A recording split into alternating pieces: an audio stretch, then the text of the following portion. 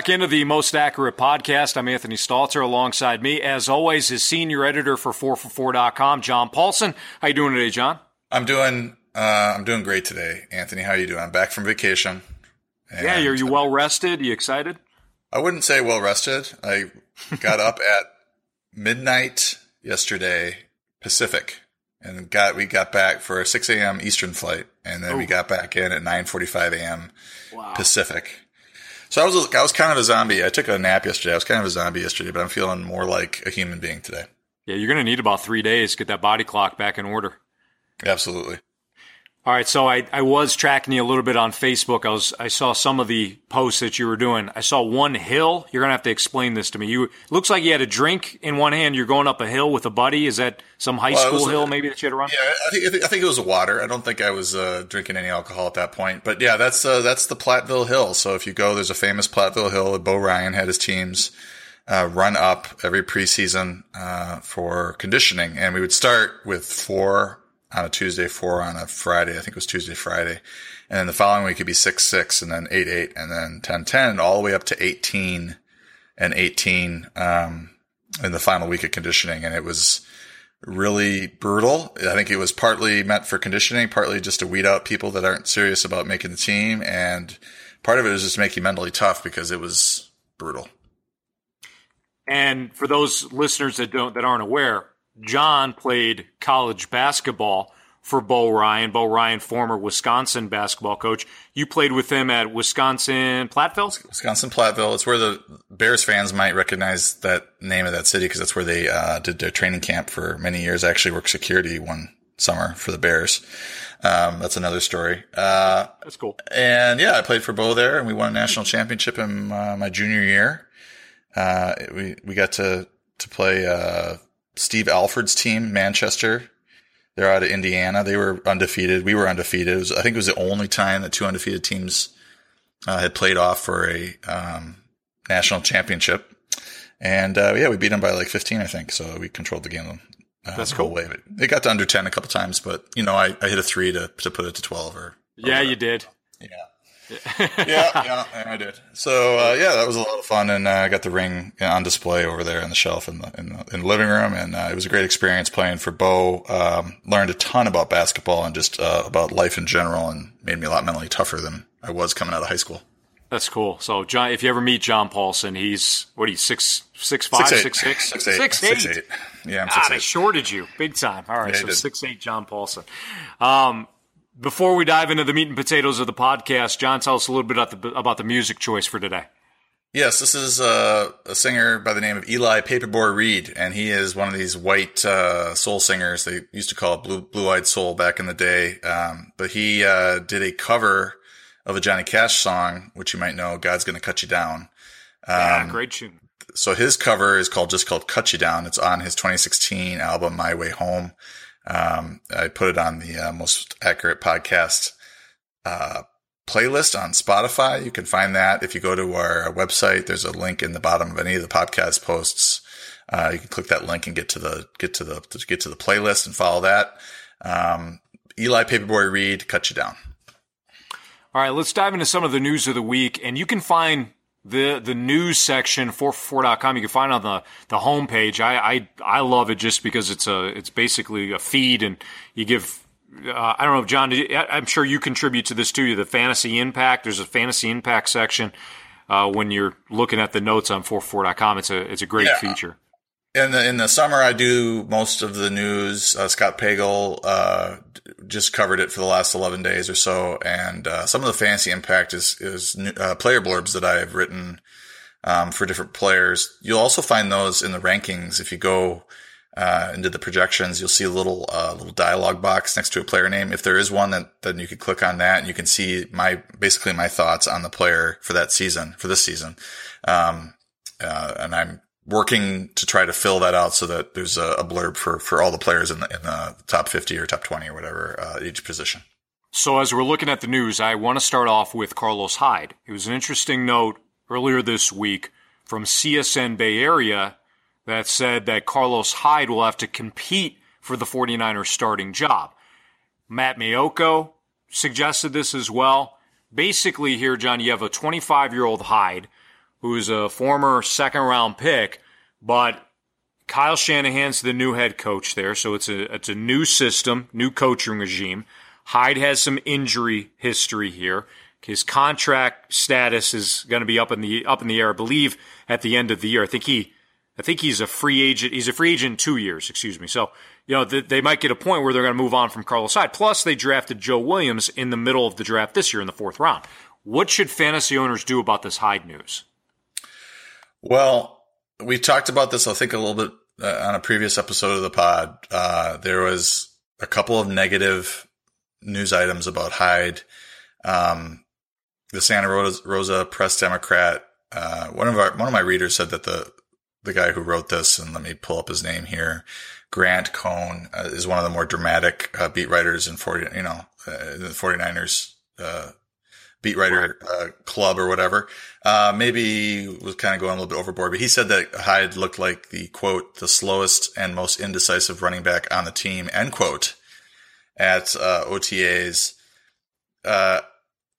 As you well know, OTAs, off-season activities, mini camp, that's the time for many, many fluff pieces to be written about all the new players, all the old players, anybody that's on the team. People have lost weight, people have gained weight, people are feeling better, people are fully healthy, everybody's loving the new system, blah, blah, blah. So I don't pay a whole lot of attention unless there's a series of great stories about a player. I do pay attention, however, when there are negative stories about a player, because they are so rare in the off season to read about a player struggling with an injury or looking terrible or whatever.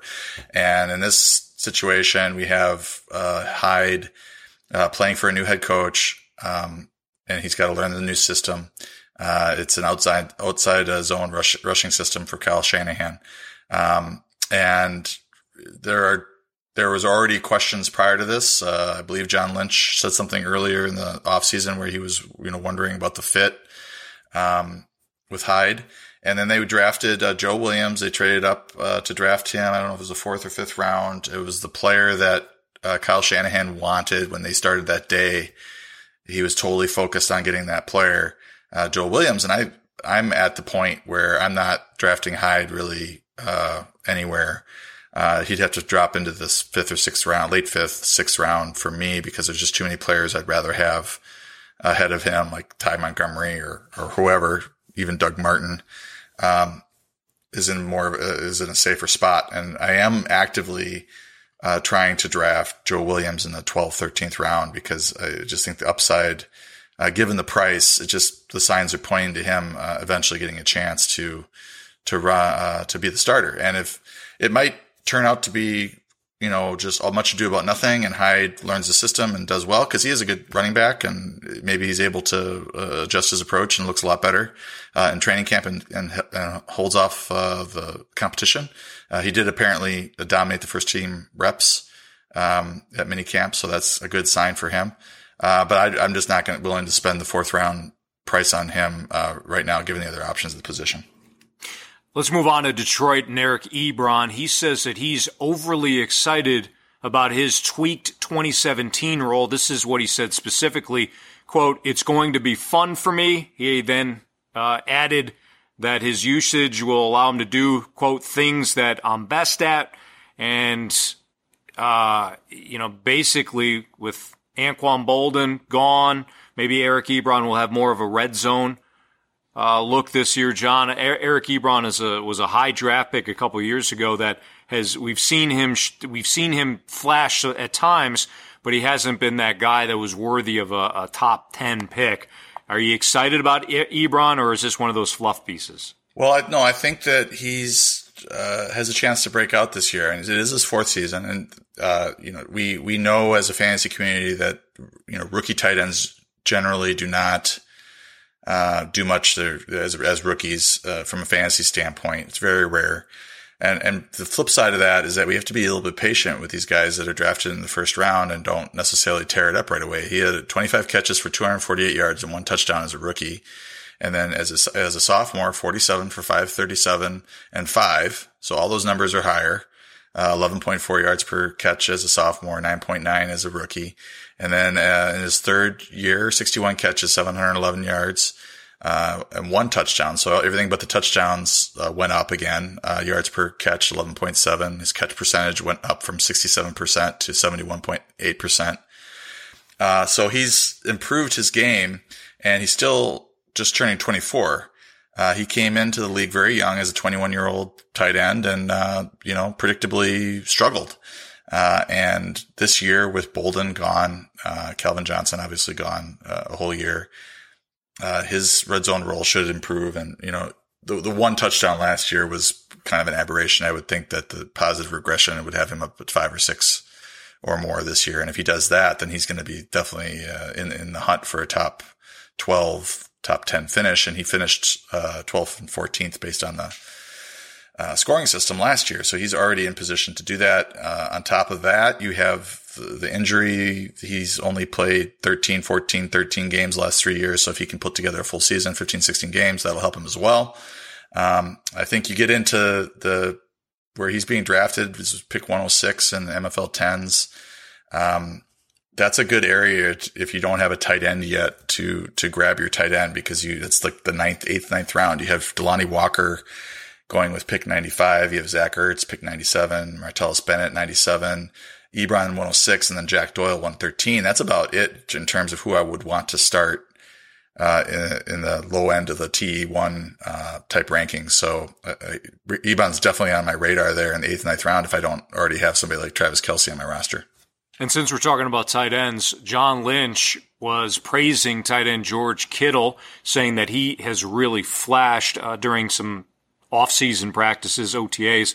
John Lynch told KNBR that he's, quote, really flashed, he being George Kittle. He's got some suddenness to his movements. He catches the ball extremely well. George gives us something we don't have as a playmaker down in the red zone.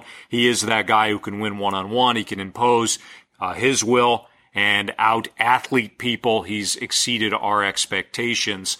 Are you buying the George Kittle hype? Well, we just talked about rookie tight ends. So I'm not running out and drafting George Kittle. I'm not running out and drafting OJ Howard or Ingram or Joku. Njoku. I might have to draft them in this Scott Fishbowl league that I'm in, because we'll talk about that a little bit later, because it's tight end premium, double premium, super premium. But Kittle, he is challenging for a starting job, and it looks like Vance McDonald is vulnerable. I mean, they have not talked about him like he is entrenched there as a starter. They did give him a new contract, I think, but that was the previous regime. So that doesn't necessarily bode well for Vance McDonald. He's 27, had some decent plays last year, but still only finished with 391 yards last year, 326 yards in 2015. So he's got the contract through 2021.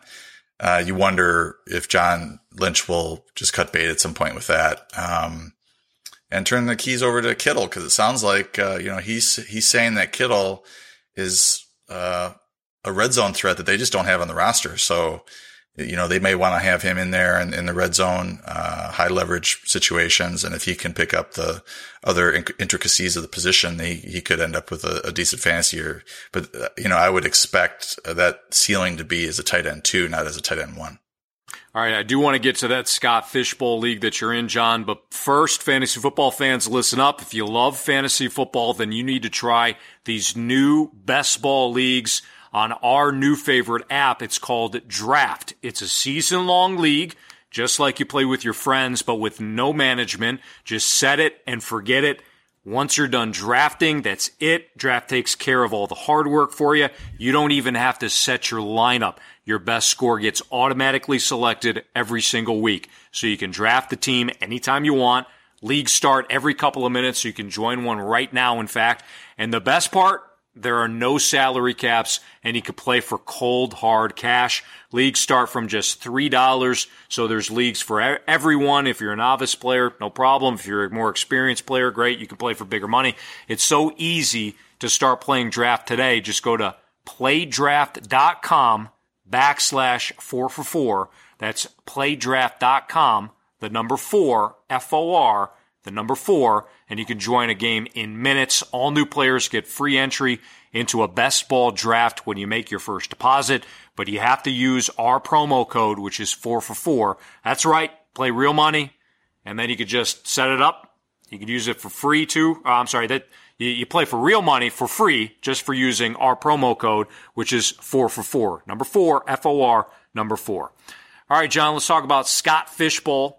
720 teams, 60 divisions. It's a 22-round Superflex league, so you could start 2 quarterbacks. It features point per first down, rushing and receiving, while tight ends get a bonus 1.5 points per first down for rushes and receiving. You were talking about it earlier, how it's kind of a tight end focused league. Tell us about the scoring, 4for4 projections, everything. Well, the reason I want to talk about this league, and I know like sometimes listeners will be like, well, John, why is John talking about one of his drafts? Because it's not really fun to listen to people talk about the drafts, but this is a special league that Scott Fish has put on. This is the 7th iteration of it. As you mentioned, 720 teams. So you may have, if you're active on fantasy Twitter, you will have seen people talking about this, hashtag SFB7. And the reason I'm really into it this year, I was kind of on the fence of whether or not I was going to get into it again. It is fun, a lot of fun, but Scott reached out and wanted to talk to me about changing up the scoring for it. He knew I was a big advocate of point per first down. And so he included that in his scoring. He wanted to change things up, and he has a point for first down, rushing and receiving, not for passing. And then tight ends get an extra bonus of 1.5. So they actually get 2.5 points per first down receiving. So tight ends get a boost in scoring there, and it gets a little tight end crazy. So I can talk a little bit about that, my strategy later. But the thing I like about it is that it's super flex. It's basically a 2 quarterback league that boosts the quarterback importance. The bonus for tight ends boosts the tight end bonus. I think I probably would have instead required people to start 2 tight ends instead of changing the scoring for them, so that's what makes them raises their demand. But other than that, it's really kind of a wacky. Every year, the scoring is such that it's pretty wacky. The drafts, it's not your typical 12-team PPR league where you've got 2 rounds of running backs and wide receivers going, and then finally a quarterback might go in round 3. It's nothing like that. It's you've got multiple quarterbacks going in the first 2 rounds, multiple tight ends going in the first 2 rounds. You've got wide receiver ones going in the good ones going in the 5th, 6th, 7th round. So it is one of those crazy drafts, and no 2 drafts are that similar either. So that makes it fun. John, I'm looking at your draft right now, and I see that you took, from the 4th spot, you took Tom Brady in the 1st, Jordan Reed in the 2nd, Leonard Fournette, the rookie, in the 3rd, Andy Dalton in the 4th. What was your plan for the early part of the draft? Obviously 2 quarterbacks in those first 4 picks. Yeah, the quarterbacks are in a super flex league like this. The scoring for the quarterbacks is pretty significant. It's 6 points per pass touchdown, by the way. So Tom Brady jumped off the page as my number 1 quarterback, with Brandon Cooks joining the fold there. I think he's going to have a career year, or close to a career year. And then I took Reed in the 2nd because I was planning to take Travis Kelce in the 2nd, and a lot of the mocks he'd been going closer to the 2nd, 3rd turn, or even in the 3rd round. But my draft turned out to be really tight end crazy. Both Gronk and Kelce went at the end of the 1st round or the early 2nd round. So I was kind of stuck thinking I might miss out on a top 4 tight end. I wanted Reed or Olsen here. I normally would take Olsen because he's not as big of a injury risk as Jordan Reed is, but I decided to go with Reed because I'm trying to beat 719 other teams, and I had to go for high variance, biggest upside. And Olsen's got this contract thing going on, and then all the other passing targets there with McCaffrey and Godwin, or not Godwin, the other rookie joining the team there. I was worried a little bit about Olsen's target, so I took Reed there in the 2nd round, which I think was a little bit early, a little bit of a reach, but not so much compared to the ADP. And in the 3rd round, I wanted to try to grab a running back. I was glad that Fournette fell to me there at 304. And then the fourth round, you started to see, I mean, by the time I picked in the fourth round, there's already 16 quarterbacks off the board. I didn't want to get stuck with a guy 20-25 range as my number 2 quarterback. And I really like Andy Dalton this year, given his value. And he has top 5 upside if he could stay healthy with AJ Green back, and the addition of John Ross in the passing game, and Joe Mixon as well. Moving on, John. You took T.Y. Hilton in the 5th, Amari Cooper in the 6th, Spencer Ware in the 7th, and then Derrick Henry in the 8th. And you just took your 3rd quarterback. That was Alex Smith in the 9th. So what was your strategy here for the middle rounds? Well, the consequence of all these quarterbacks and tight ends going in the first 4 rounds, that pushes a lot of these really good receivers into the 5th and 6th round. And for me to get Hilton, who normally is going in the 2nd round of a PPR draft, or Cooper, same thing, 2nd round, getting them in the 5th and 6th round as my number 1, number 2 receivers. I didn't feel like I really missed out on anything at receiver. They were the 9th and 13th receivers off the board, And then at that point, I had to do something at running back, and I still am a big fan of Spencer Ware. Joe Hoka, who does the rushing expectation for us at 444, he's done his research on Ware from last year and came away really impressed, even though Ware's production kind of dropped in the second half of last season. Some of that had to do with the Chiefs losing an offensive lineman. His stock is down because they drafted a rookie there as well, but I think Ware's going to hold on to that job. And so I've got him as my RB2.